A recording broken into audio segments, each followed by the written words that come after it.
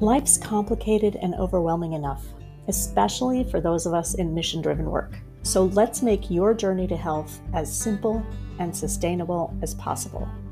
I'm Lisa Baker, and I want to welcome you to the Simply Health Coaching podcast, where it's the food and it's more than the food. On this podcast, we'll talk about the food that you put in your mouth and everything else that nourishes you or doesn't, with special attention paid to the problems and opportunities facing women over 40 burning out in mission-driven work. My vision is a world in which we can all be well while doing good, and my mission is to give you the simple resources and practices and some helpful connections to get there. Let's get started. Well, the results are in, and I am appallingly average.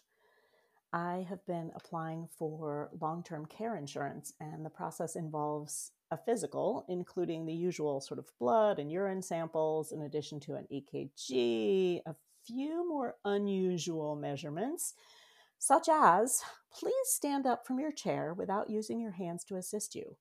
Walk to the sliding glass door, turn, come back, and sit down. Okay, so that's not much of a challenge for someone who does yoga and walks about 5 miles a day, no problem. Here are 10 words. I'm going to say them, show them to you on a flashcard, and ask you to repeat them, and then make a sentence with each of them. And the words were not that unusual. Foot, door, yellow, rain, bicycle, magazine, etc. Now we're going to put these aside, and we'll revisit them later. 10 minutes later, the nurse asked me to recall as many of the words as I could. I made it to 6, thought a little bit more, came up with 8, and my little overachiever self panicked. And she looked at me and she said, "That's actually excellent. Most people get to 6 or so." So yes, I did pretty well. And like I said, the final conclusion was still that I am appallingly average. Why appallingly? All the usual numbers, cholesterol, HDL, LDL, triglycerides, A1C, etc., fell within a normal range. That's great, right? That range, I've learned, is not necessarily, normal.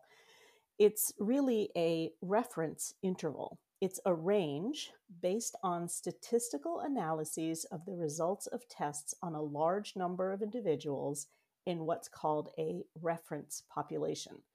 And don't forget that reference population is often determined by reference man.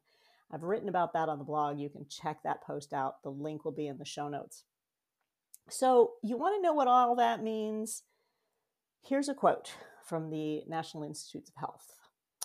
A reference interval is the interval between and including two reference limits, which are values derived from the distribution of results obtained from a sample of the reference population.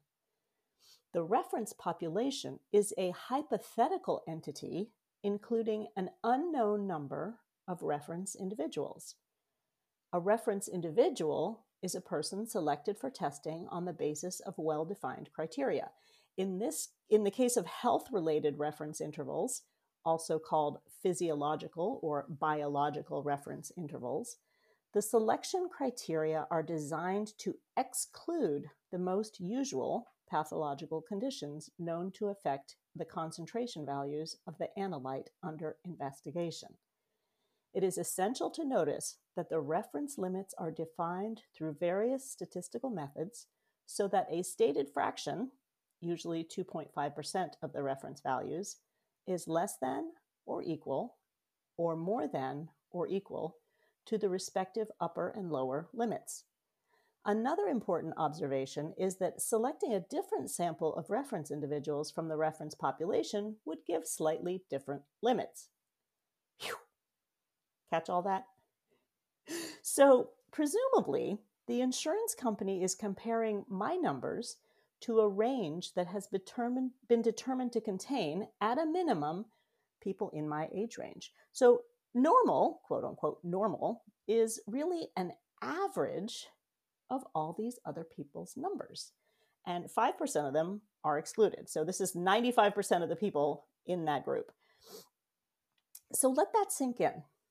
What we consider normal is really average, which means we really, really need to be concerned about who the other people in the reference population are. It reminds me of the conversation about what normal perimenopause looks like.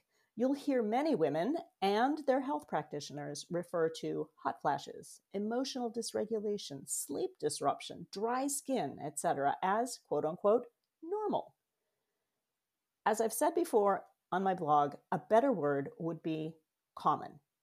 Just because the majority of women experience it that way doesn't make it normal. It's common. It may even, terrifying thought, be average. And yet there are shining examples of women who breeze through that stage of life, individuals who stay mentally and physically fit until a ripe old age, others who heal from devastating injuries and illnesses. The human body really is a miracle. As Deepak Chopra says, we're made of stardust, literally made of stardust.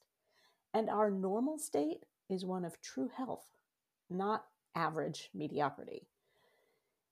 It seems a bit criminal to expect so little of ourselves and deny our bodies the opportunity to be amazing, not just average. It's clear, another quote from NIH, it's clear that this term, normal, is not scientific because, as E.A. Murphy stated many years ago, those years being 1966, 1 year after I was born, quote, try as we may, we cannot come up with anything like an absolute definition of normal from the scientific viewpoint. So I love that the NIH makes this admission, buried as it is within an attempt to do just that, explain what normal test results are. I've been health coaching for close to 10 years now, and it seems that most patients and healthcare practitioners are stopping short of achieving optimal health by aiming for average. Average is a great place to start if you're truly unwell. Let's get to a place where we can stop taking innumerable medications with even more innumerable side effects. Is even more innumerable a thing? I don't know. Where we can perform our daily tasks without aches and pains, where our chronic diseases no longer rule our lives. Being in pain, sleeping poorly, taking medications to manage everything from our pains to our moods to our relationships with food, all those are not normal. They are common. They are, sadly, average in our society. One of the primary tenets of integrative nutrition health coaching is bioindividuality, the idea that every one of us is what I like to call a unicorn. Nobody else on the planet is exactly like you. It's fine to measure yourself against others, and being average is a starting point. It's not the end game. The food and lifestyle choices that make us optimally healthy vary from one individual to another. If you want to discover the combination that works for you, let's talk. And by the way, those food and lifestyle choices do not have to be costly or time-consuming.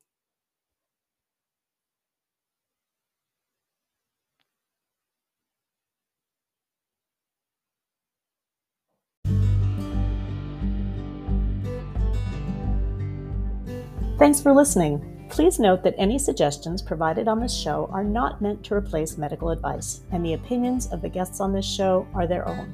Simply Health Coaching and Elizabeth A. Baker, LLC, neither endorse nor take responsibility for statements made by guests.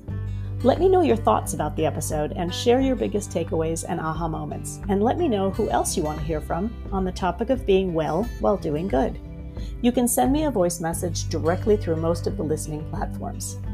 Please be sure to rate, review, and subscribe to the podcast in your listening app so you never miss an episode. Love the podcast? You can support it with a donation directly from the podcast homepage in most listening apps. If you'd like to know more about my work, visit my website at simplyhealthcoaching.com. As always, the link is in the show notes.